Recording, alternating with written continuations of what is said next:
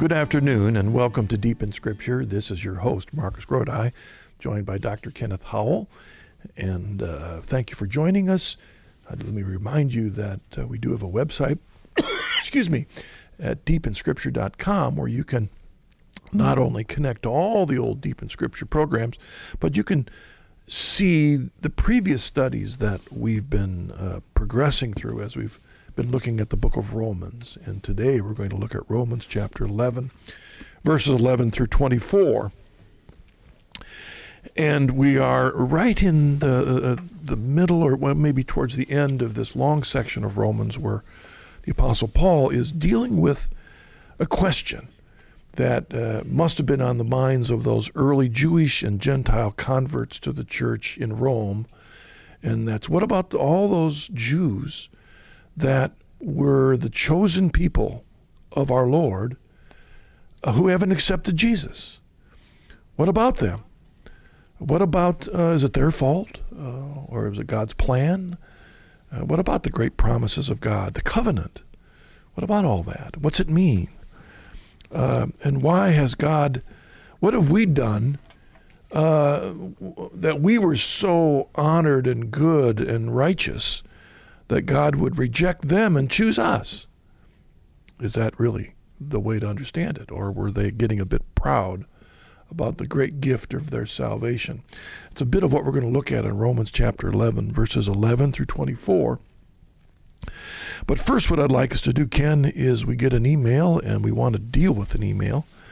And we'd love to hear from you, the audience, if you have any questions or comments about anything that we're studying or something you'd like us to talk about. This email came in from Philip, and he was also calling himself the future Tiber swim team captain of 2015, which that sounds to me his way of saying that this year he's planning to come home to the Catholic Church, Ken. But he sends us an email, which admittedly we can't cover all in the time we have, but he asks, "Dear Coming Home Network, God bless you for the work you do. Can you discuss the development of modern Protestantism and of Protestant thought from the Reformation forward?" Now, before I go on, Ken, you think you can do that in about 10 minutes? How about 10 lifetimes? I mean, but it's a good question. I didn't mean to belittle it. Yeah. No, it's a good question. Yeah. And he says, and he goes on, for instance, the novelties of altar calls, sinner's prayers, symbolic baptism, symbolic Eucharist, personal relationship, personal interpretations of scriptures, rejection of infant baptism, etc., etc. I would find this useful in my discussions with Protestant family members to help illustrate the theological novelty of Protestant theology in the framework of Catholic salvation history. In Christ, Philip. Now, Ken, what do you think? Back when you were a Presbyterian pastor and theologian and seminary professor, did you consider that your Protestant theology was a novelty?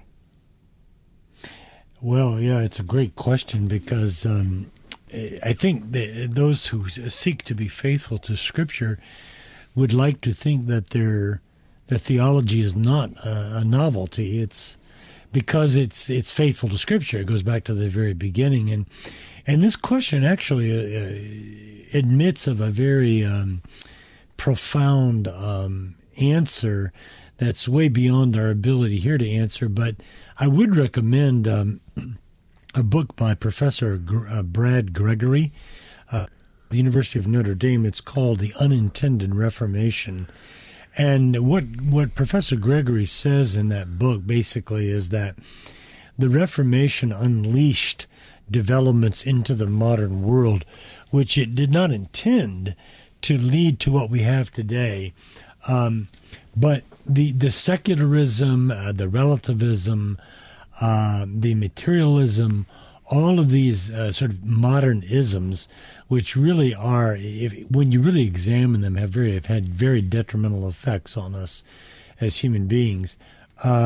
These, not all, but to some extent, derive from the 16th century Reformation, or at least that opened the door that then there came a flood of sort of isms to come.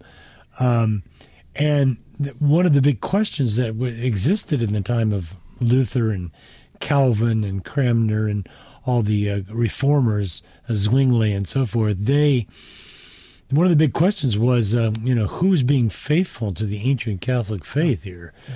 And the debate was Calvin was claiming, Luther was claiming, no, we're being faithful to the Scriptures. The Roman Catholic Church is not, because we're going back to Scripture. We're going back to the early intentions. And that's exactly what I believed when I was a Presbyterian pastor and then later a theological professor, teaching others to prepare to preach the Protestant gospel. What my own reading and examination showed me was that I was flat wrong, that it wasn't, in fact, the Protestantism wasn't the faith of the ancient church.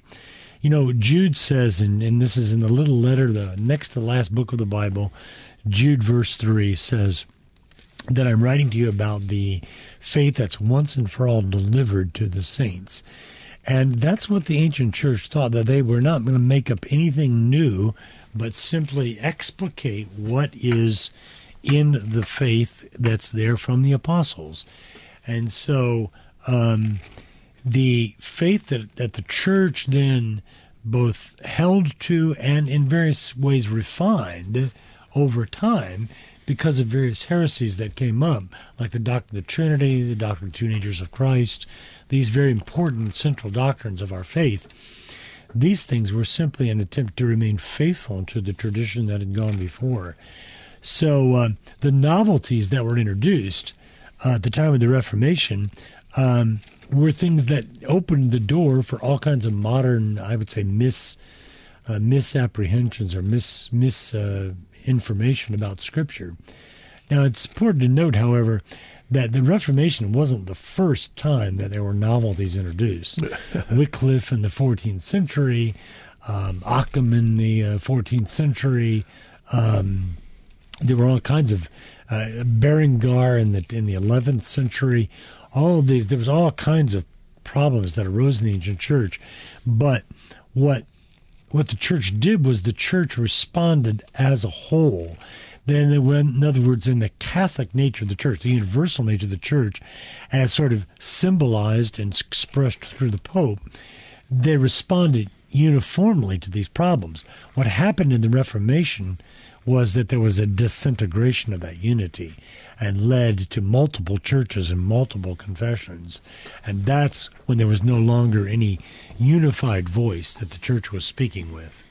I was thinking of one novelty particularly, and that is the issue of images in the church. Are they all right or not? Yeah. And, I'm one that believes that way back in Galatians chapter 3, verse 1, when Paul talks about the crucifixion of our Lord being portrayed before his readers, in my mind, that could be an early reference to an icon or to a drawing or to even a crucifix, because what else could it mean? But the point is that in the early days of the church, there were, is it all right to have pictures of our Lord Jesus? And I can't remember exactly what century, Ken, the great iconoclastic struggles between the East and the West in the church that caused great division amongst Christians within the church, East and West, but then it was decided. And the issue was set aside.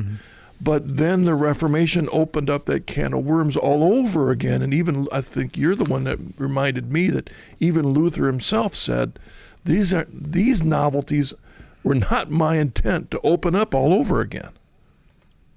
That's right, exactly. Iconoclasm was a movement, especially within the Eastern Christianity, that took place in the 8th century. From about 730 all the way to the Second Council of Nicaea, which is the Seventh Ecumenical Council. That was in 787. And that council accepted the arguments that had been given by Saint John Damascene. Saint John Damascene wrote this beautiful treatise on the Orthodox faith, and in that treatise, he gives a defense of the use of the images. Now, these, of course, were two-dimensional images. These weren't statues, because in the East they use icons, which are two-dimensional images, like a painting. But basically, St. John Damascene says that an image is not the same as its referent. So if we make an image of God, it's not God. So to worship an image would be wrong. But he says Christians don't worship images. They venerate the person that's in the image. And they worship, if that person is divine, as in Jesus Christ, then we do. Now, when it said in the Old Testament, you should not make images, what it meant really was that we as human beings don't have the right to make images. But God has the right to make an image of himself, and he did. That's why Jesus is called in the Bible, he is the image of the Father. God made an image of himself by sending his own Son into the world. And so the church said, well, then images are not strictly forbidden as long as we keep them in the right perspective. So that's what we need to do. Now, when the Reformation started, as you referred to later, in the 1520s, there were those in Germany that went through the churches destroying the images. And they said, this is against, the commandments of God. And Luther said, no, wait a minute. And they were doing it because Luther had, stepped forward and challenged the church in the 95 Theses on the door of St. Mary's Church in Wittenberg. And Luther then quickly said, no, this is not what I'm about. We're not trying to do anything to destroy these the great traditions of the church. I think eventually Lutheranism did do that, but that wasn't his intention originally. Yeah, again, the bottom line of this, Ken, is summarized in one of my favorite little verses of the Psalms, in Psalm chapter 11, Psalm 11:3, in which the psalmist said, if the foundations are destroyed, what can the righteous do? If the foundations are destroyed, what are the righteous to do? And the question there's 4 questions in there. Number 1, what are the foundations? What are the essentials? When we think about Christianity, what defines what are essentials and what are novelties? Mm-hmm. And who decides that? That's right. And that was the question that was raised in the Reformation. Who decides what are essentials and what ain't? And I think Ken, it was Augustine that made that famous statement. You probably know it in Latin. That in essentials unity, and not essentials diversity, in all things charity. Mm-hmm. So who defines what are essentials and what are not essentials? To therefore decide, number 2, whether the foundations are in trouble or not, whether they're destroyed, whether they're just ailing, or whether they're just fine. Who decides that? Is it up to the individual? And you refer to the fact that Luther opened a can of worms, and pretty soon the laity, they took it upon themselves to decide that these icons are a sign that there's a problem. Mm-hmm. And so once you've decided yourself what are the essentials, number 2, what their conditions are, then number 3, the psalmist asks the question, well, what are the righteous to do? So number 3, who are the righteous? Who have the authority to redefine, to change, to bring about revisions?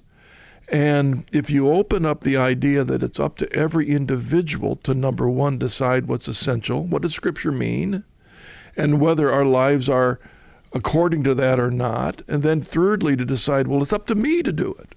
I'm the righteous. I have the authority to make whatever change I want.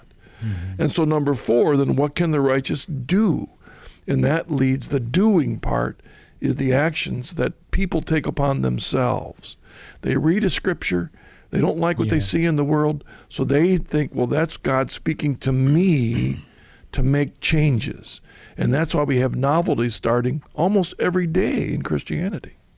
Well, this is, I'm so glad that you stressed these points, because what all of this says to me is that the fundamental difference with regard to questions of truth and authority is the difference between the Catholic idea that not I as an individual, but we as the whole church are making the decisions about what the foundations are, whether they're in trouble, who the righteous are, and what the righteous should do.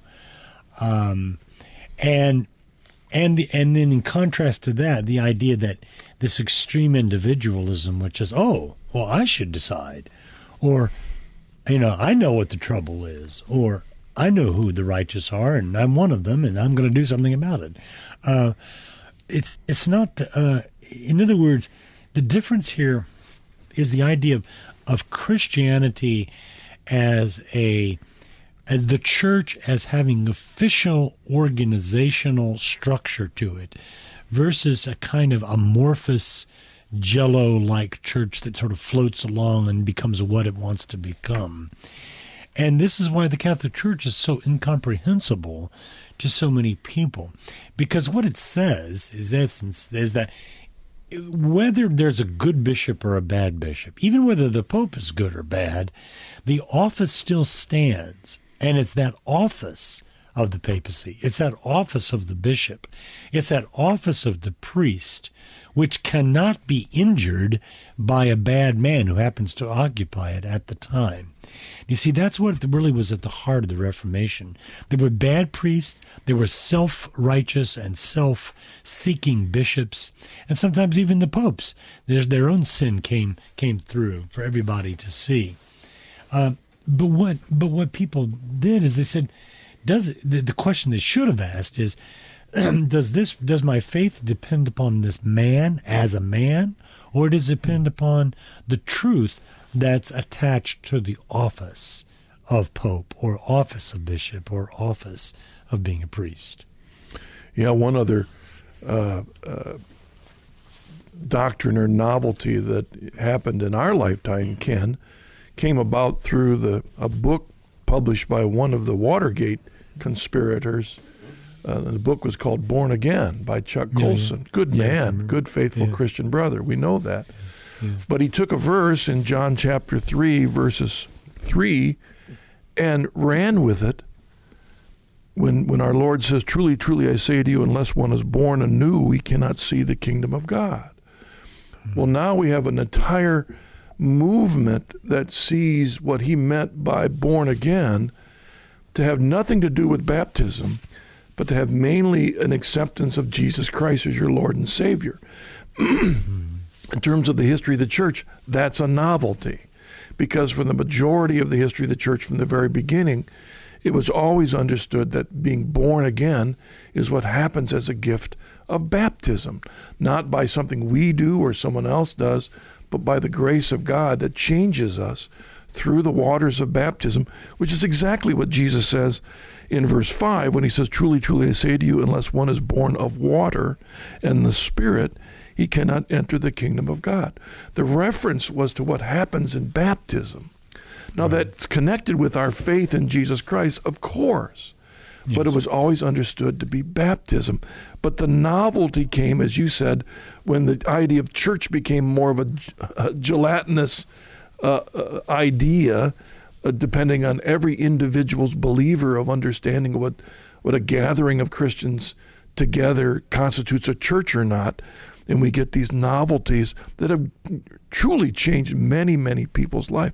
It has brought them closer to Jesus, but it has watered down the original meaning, which was the power and the importance of baptism. Well, I suspect that this is what our questioner, Philip, is wondering about. When you mentioned particularly baptism, it was the Lutherans who kept that ancient idea of baptismal regeneration, that baptism gives us the Spirit, that it renews our in faith. But then others like Calvin and then others in that vein, eventually the Baptists denied that there's any sacramental power to baptism at all. And so there's more power in a man's interior and subjective faith than there is in the objective administration of baptism. And so that's definitely a novelty. And that's one of the things that I came to see myself that made me realize, wait a minute, my view of baptism simply isn't the view of the ancient church fathers. And it isn't right there, what's right there in John chapter 3, which I'd always interpreted in a different way, you see. So our questioner here, Philip, is actually on to something very wise, and that is we need to sort out those things that are novel from those things which are foundational, that you were quoting from Psalm 11. What are the foundations? Well, the foundations are what's in the New Testament and what's in the early church fathers as they interpret the New Testament. Who decides? Not me, not you, but the whole church decides, as particularly capsulized, you might say, in the bishops of the church, and particularly the Bishop of Rome. Remember what St. Cyprian said in the 3rd century, which wasn't his own idea, it was the idea of many. He said that the bishop is in the church, and the church is in the bishop. So that the official leaders, ordained leaders in apostolic succession from the apostles, they are the ones that are responsible for the articulation of the foundations of the church. Ken, this really does bring us to the background to the passage we're looking at in Romans chapter 11, because what we're dealing with is individual Jewish and Gentile convert Christians in Rome trying to understand a problem, trying to understand a conundrum. And the conundrum is, well, what about God's chosen people that did not accept Jesus as the Messiah? What about them? And so you have these individual or groups of converts, Jewish Christians, Gentile Christians, living together in Rome, trying to understand this issue. And so who's going to decide God's view of the Jews now that they didn't accept Jesus? What's going to happen with them? Who decides this conundrum? And what we have is Paul giving not just his opinion, but speaking as an apostle in the authority that he has in the church. So Ken, why don't you, again, before we take the break in a couple minutes and we get to the passage, set the context of this section in the wider context of Romans. Well, this is a wonderful passage that we're looking at today. It's not the climax of chapter 11, but it's the penultimate section. That is, Paul is laying out here in a way that perhaps he does nowhere else, the way in which God, in his mysterious workings with the Jews and the Gentiles, essentially Paul is saying here is that God is working with the Jews. He has not forsaken them. That's very important. He has not forsaken them as Jews, even though they don't believe in their Messiah, Jesus Christ. He's not forgotten them. But what he's doing is he's given an opportunity for Gentiles to come to be grafted in to the vine. And that background really goes back to the Old Testament, to Isaiah chapter 5, to Psalm 80, where Israel, the people of Israel, are viewed as a vine which God planted in the land of Canaan and which has grown over time. Paul now is dealing with that question of what's happened to them in the light of their rejection of Christ. Remember, we can't forget what Paul began chapter 11 with. He says, when he asked the question, has God rejected his people, that is his ancient people Israel? The answer is absolutely not. He says that me genoita is the Greek word. He says, sometimes translated, God forbid. God would never do that, such a thing. He says, I'll give you the evidence. I'm an Israelite. I'm of the seed of Abraham. And then he gives a second example in Elijah, who's whining in the cave at Horeb about whether God has forsaken him or forsaken Israel. He said, no, I've not I have 7,000 men who've not bowed the knee to Baal. So to Baal. So in other words, Paul here is telling us that God has not rejected his people, but now in this section, he's going to be dealing with the question of how are we to understand what God is doing here? Okay, we know that God has not rejected his people, but what is he doing? And that's where he's going to be arguing here, that the Gentiles now are given the opportunity to come into this wonderful experience of faith. Remember that all of this is on the background of what most people take to be the theme verse of the book of Romans. It goes all the way back to chapter 1, verse 16, where Paul says, I'm not ashamed of the gospel, for it's the power of God to salvation to everyone who believes, first to the Jew and then to the Gentile. In other words, the Jew is the one who is the first in God's plan, and then the Gentiles come. Why? Because God chose Abraham to be the father of all believers, both Jews and Gentiles. As we approach the break, I'd like to point out one verse for our audience that to insist that these verses are not merely dealing with an issue 2,000 years ago, but are dealing with an issue right now. And I don't mean necessarily in relationship to the Jews. What I mean is in relationship to our faith. Because in verse 22, he says that the kindness of God to you, provided you continue in his kindness. Otherwise, you too will be cut off. Have we become proud and complacent in the faith we have in Jesus Christ? We'll talk about that when we come back after the break. See you in a bit.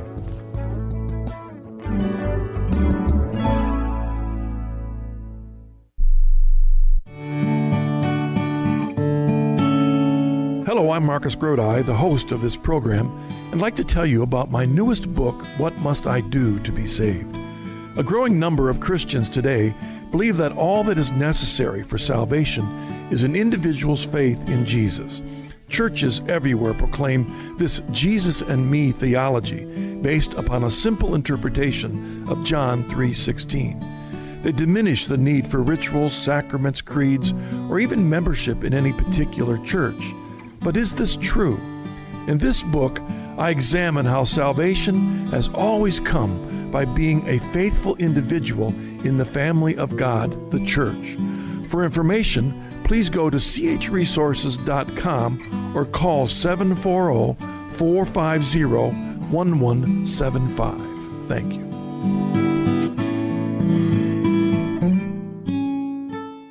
What do all these have in common? A former agnostic, a fallen away Catholic, and a once upon a time Protestant.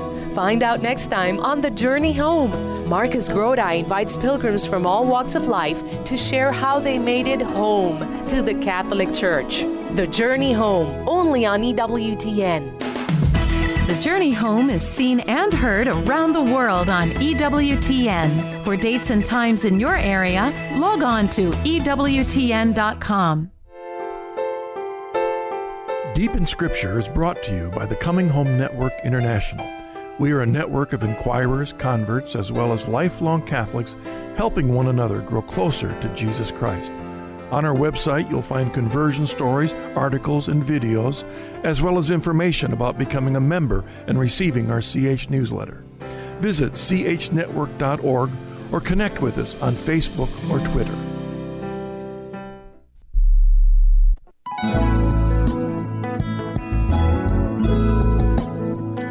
Welcome back to Deep in Scripture. This is Marcus Grodi, joined by Dr. Kenneth Howell. And let me just take this time to thank you not only for listening, but for the opportunity to do this program with Dr. Howell. I really enjoy doing this with Ken. The only negative is that Ken's in Illinois and I'm in Ohio, so we're limited by our technology. But this allows Ken and I to share our love for Scripture and our love for the Lord Jesus Christ and His church with you.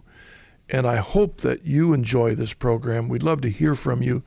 You can go to the CH Network Facebook page, or you can join us on Twitter at CH Network. And we'd love to have an email from you. You can write to dis@chnetwork.org. to let us know your questions, comments about this program, and how it might help you, in your walk with our Lord Jesus and his church. Ken, we're going to look at Romans 11 through 24. We've kind of divided this section into 3 parts, though it's hard to divide it up because it's one flowing argument from St. Paul, as are chapter 9, 10, and 11, all of our one flowing argument. But let me read verse 11 through 15, and then we'll get into the point of what is he trying to say. For it begins in verse 11. Paul says, "So I ask, have they stumbled so as to fall? By no means. But through their trespass, salvation has come to the Gentiles, so as to make Israel jealous. Now, if their trespass means riches for the world, and if their failure means riches for the Gentiles, how much more will their full inclusion mean? Now I am speaking to you Gentiles. Inasmuch then as I am an apostle to the Gentiles, I magnify my ministry in order to make my fellow Jews jealous, and thus save some of them. For if their rejection means the reconciliation of the world, what will their acceptance mean but life from the dead?" Now, a couple things, Ken, and then I'll throw it back to you. Those of you that go to the website, I think my son John Mark, who always puts the information up for you to listen and maybe get on podcasts. We also put our worksheet up, and this week I've tried to use some color coding to visually show Paul's argument, because he uses a variety of words to say the same thing, to look at the elephant from a variety of angles. But for example, he uses the phrase, their trespass, their failure, their rejection, and then down in verse 20 and 23, their unbelief, to essentially say the same thing. He's talking about the rejection of Judaism of their Messiah, Jesus Christ. And so he not only calls it their unbelief, but he calls it their rejection, even so far as to say it's their trespass, their failure. So Ken will come back to that, and how all those words refer to one act by Israel. Number 2, he uses the word jealous to make Israel jealous.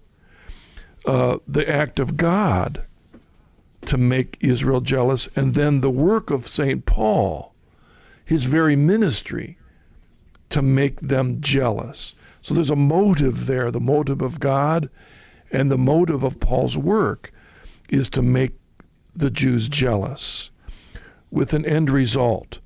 And he, again, describes this end result in a variety of ways. Salvation to the Gentiles, riches for the world, riches for the Gentiles.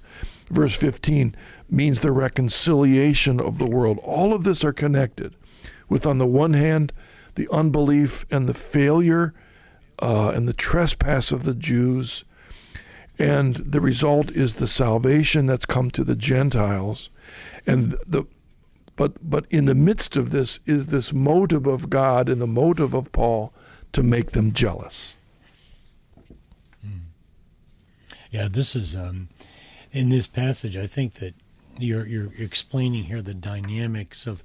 Remember that some weeks ago when we were beginning Romans, we talked about the church in Rome must have consisted of both Jews who had moved in the diaspora, had moved to Rome, and there probably was a sizable Jewish community in Rome by the time that this letter was written, let's say in the 50s of the first century. And then it also had, obviously, Gentiles. At various points in the letter, back in chapter 2, Paul has addressed the Jews very directly, and the Jewish Christians, that is, in the congregations in this Church of Rome. And now he's addressing the Gentiles, and he's saying, their failure, their trespass, their rejection, their unbelief is obvious. But think about what that means for you. It means riches for the Gentiles. It means riches for the world. It means reconciliation. So it's as it were, when he speaks about jealousy, of course, he's imagining that the Jew might look and say, what in the world is going on? These Gentiles are believing in the Jewish Messiah. And then the idea is then Paul hopes that this would spur them to believe. Yeah, in verse 11, the question is, have they stumbled so as to fall? In other words, their failure, their trespass, their stumbling, their unbelief, is this so that it's done for them?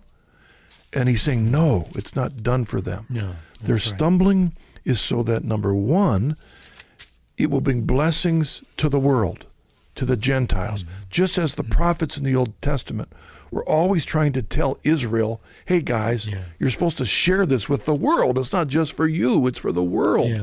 Well, so that came, but in the midst of this is not their falling, it's this issue of their being jealous, Ken. I mean, why the word jealous as a motive in the midst of this? Well, I think what it is it's a little bit like someone who grows up, let's say here in the United States, and takes for granted all the wonderful freedoms that we have, freedom of speech, and then and abuses that freedom in some way. But then someone comes, let's say, from a country where they've not been allowed to speak, where they can't disagree with the government. Like this used to happen with the Soviet Union back in the 1970s and the 1980s. Remember all the people that came from the Soviet Union, perhaps the most famous was Alexander Solzhenitsyn, who is largely forgotten by our public today, but a man who spoke with a very powerful prophetic voice back in the 60s, the 70s, and the 80s, because he came from a society where there was no freedom of speech. And it's as if Paul would be now applying to that situation and say, look what these people have been deprived of. Now you've received it. And people had to come here from those communist countries to tell us what a great treasure that we had. And it's a little bit like that. The Gentiles, Paul's saying, are going to tell the Jews what a great treasure they had in the Messiah, who is Jesus Christ. It's like one of always the goals of evangelization, the strategies of evangelization, is we really hope people will look at us and want what we have. Excuse me. Yeah, that's right. And that's what the Pope wants as well. Pope Francis has recently spoken about this, that by living our faith more vibrantly, and not necessarily with more show or display, but just in the sense of more vibrantly, people will hopefully want what we have in Christ. So in other words, the riches we have, the salvation we have in Christ, the reconciliation we've received, he wants the Jews to look at the Jewish Christians and the Gentile Christians and yearn for that which they have. Yeah. And that's going to get to what he's going to warn them about in verses 20 and 22. We're going to get to that in a moment, because we have a responsibility. Non-Christians should look at us and be jealous of what we have. And what is it that they are to be jealous of? Our riches in terms of our success, what we've arrived to? Is that what he's talking about? Or is it seeing the work of Christ in our lives, our changing, our love, our forgiveness, our generosity, our humility? Those are the gifts that we've received by grace. Those are the riches we've received. And that's exactly what Jesus was trying to say on that hill far away in his Sermon on the Mount about the riches we've received as a result of the failure of the Gentiles. Now, at the time Christ was preaching that, he was trying to tell the Jews this great gift they could have in him if they accepted him. But because of their stumbling, their failure, it was then as Paul did every time when he would preach in a synagogue. Once he was rejected, he would then kick the dust off his feet and go down the street and proclaim the gospel to the non-Jews. I mean, that's kind of the background to what's happening here. That's right, yeah. Well, that's clearly portrayed in the book of Acts for us. And it reminds us, you put that well, because, you see, when let's say you're a secular person, even if you're a professing Christian, but your mind is basically secularized, there's one way in which people think about the great blessings that they might have, and that is that they somehow did something to deserve them, right? It's like the old song in Sound of Music, I must have done something good, because I've got all these blessings, and so I must have done something somewhere, sometime in my childhood. I must have done something good. In other words, they can think about it only in terms of achievement. So when we speak about the blessings that we have as Christians, as Catholic Christians, blessings in Christ, blessings in the church, they naturally think that we're thinking that we've done something to deserve that.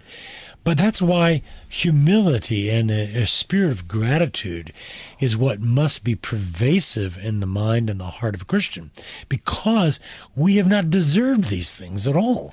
They've been given to us as gifts, and all we're saying to people is, hey, would you like to share in this gift as well? It's not something we got because of something we've done. It's because of us. And that, I think, that's what Paul is really saying to us here. Don't be proud, fellow, our Gentile Christians, because you didn't deserve this. You were given this as a gift. That's exactly what Paul was telling to the Ephesian Christians back in Ephesians chapter 2, verse 8, when he says, "For by grace you have been saved through faith, and this is not your own doing. It is the gift of God, not because of works, lest any man should boast.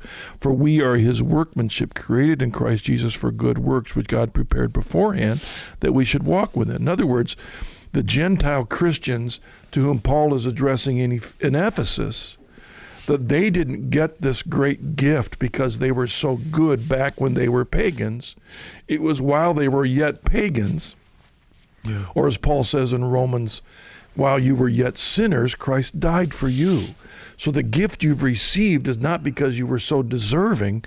It was because the Jews stumbled. The Jews in their trespass opened the door for the rest of the world. And Ken, talk about the rest of this when he says in verse 15, "For if their rejection means the reconciliation of the world, what will their acceptance mean but life from the dead?" What did Paul mean by that passage? Yeah, that's great, and we'll get into that more next week when we get into the end of the chapter in verse 25, when he talks about the mystery of the hardening that's happened. But it seems to me the clear implication of verse 15 is the holding out this hope.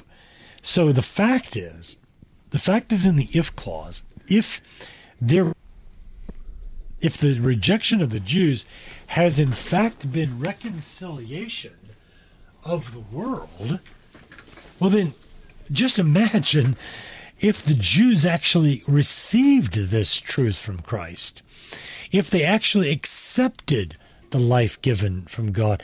That would be practically like life from the dead. Yeah. That seems to be what he's saying. In other words, Paul here is reaffirming this very important truth that every Christian, and I might add every Catholic Christian, must embrace, and that is God has not rejected the Jews. He's giving them opportunity. He's giving them time to come back into the fold. In verse 16 through 21, then, Ken, it almost sounds like, there are hypercritical theologians that always want to kind of look at these books and see them as a compilation of documents. So I could almost imagine someone saying, well, there was some other document that some copier later dropped into his argument, that Paul said something later. But in reality, this is the flow of his thinking as he uses an analogies of the Old Testament, very important analogies that Israel always understood. So let me read this, Ken, and then expound on it. Verse 16, Paul says, if the dough offered as first fruits is holy, so is the whole lump. And if the root is holy, so are the branches.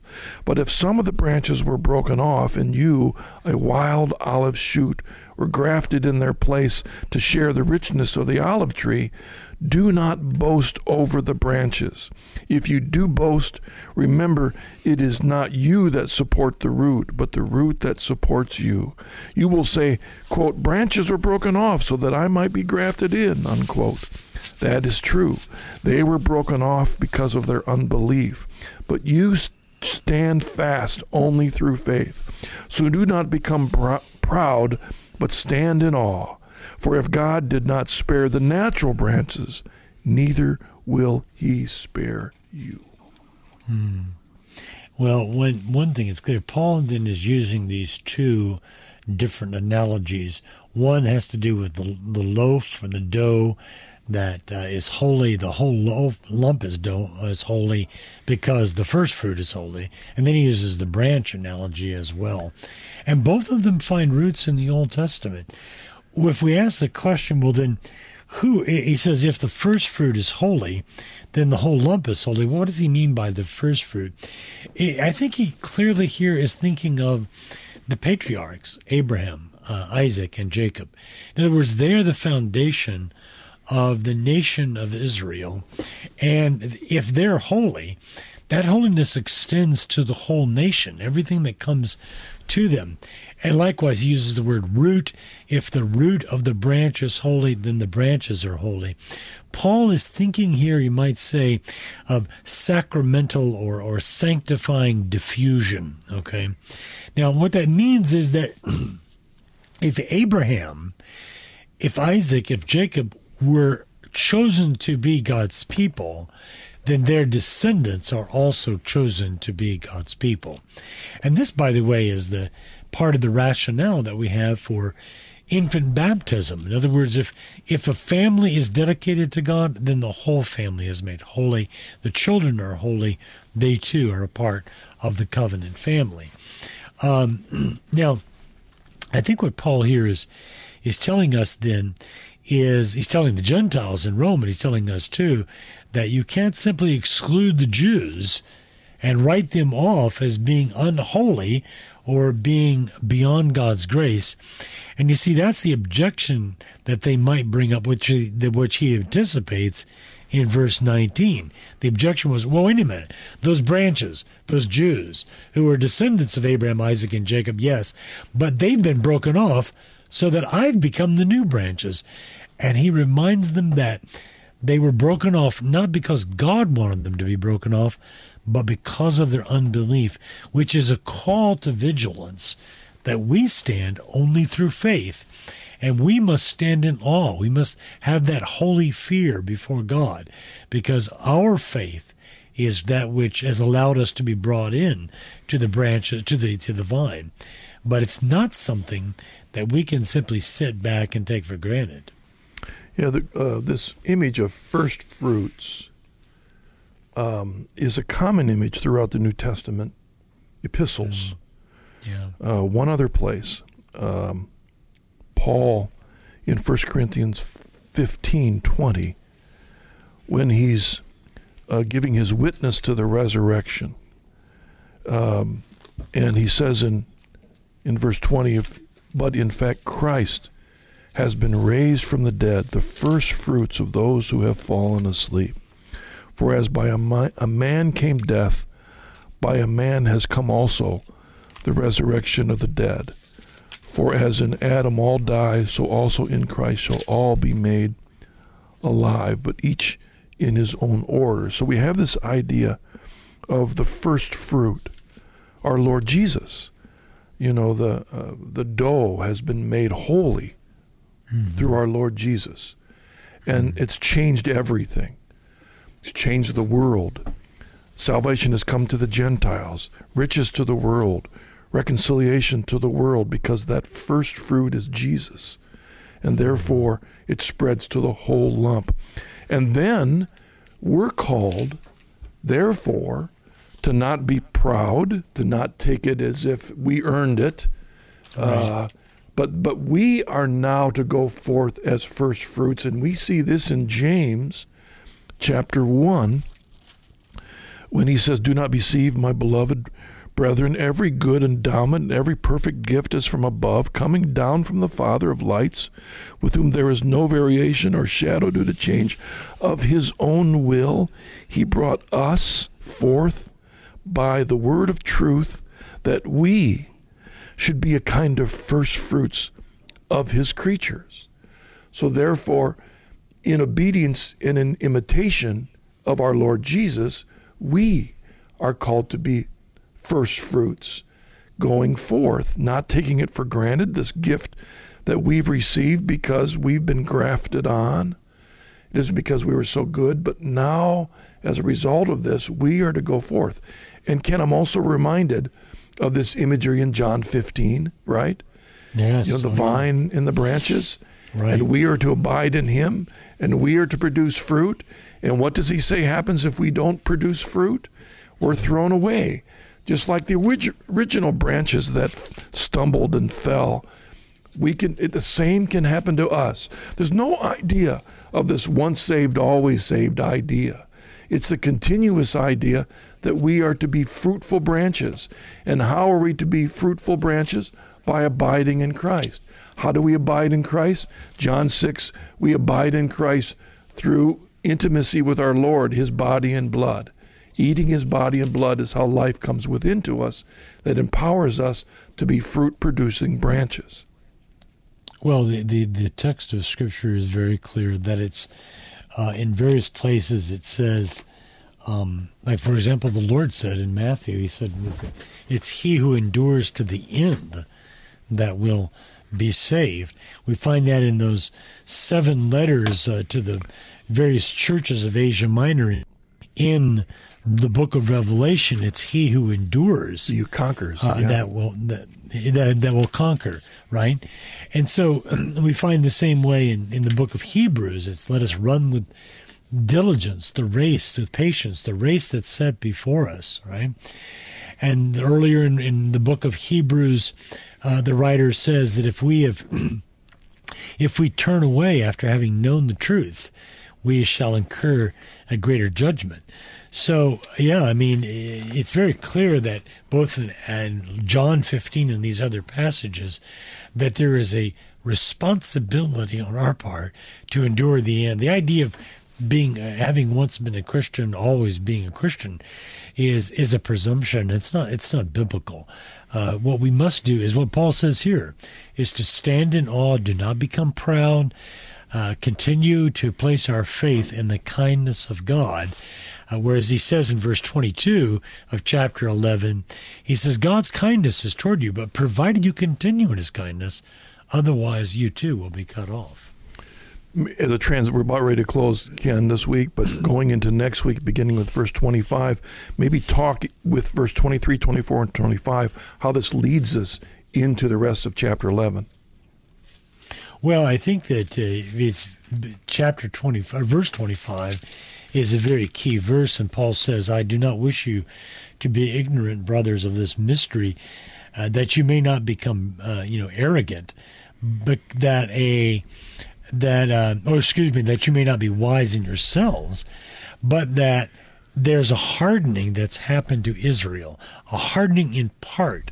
What is this hardening in part? Is it something that's impartial in time or partial in terms of the number of people? But then he puts a limit to that. He says that until the fullness of the Gentiles has come in.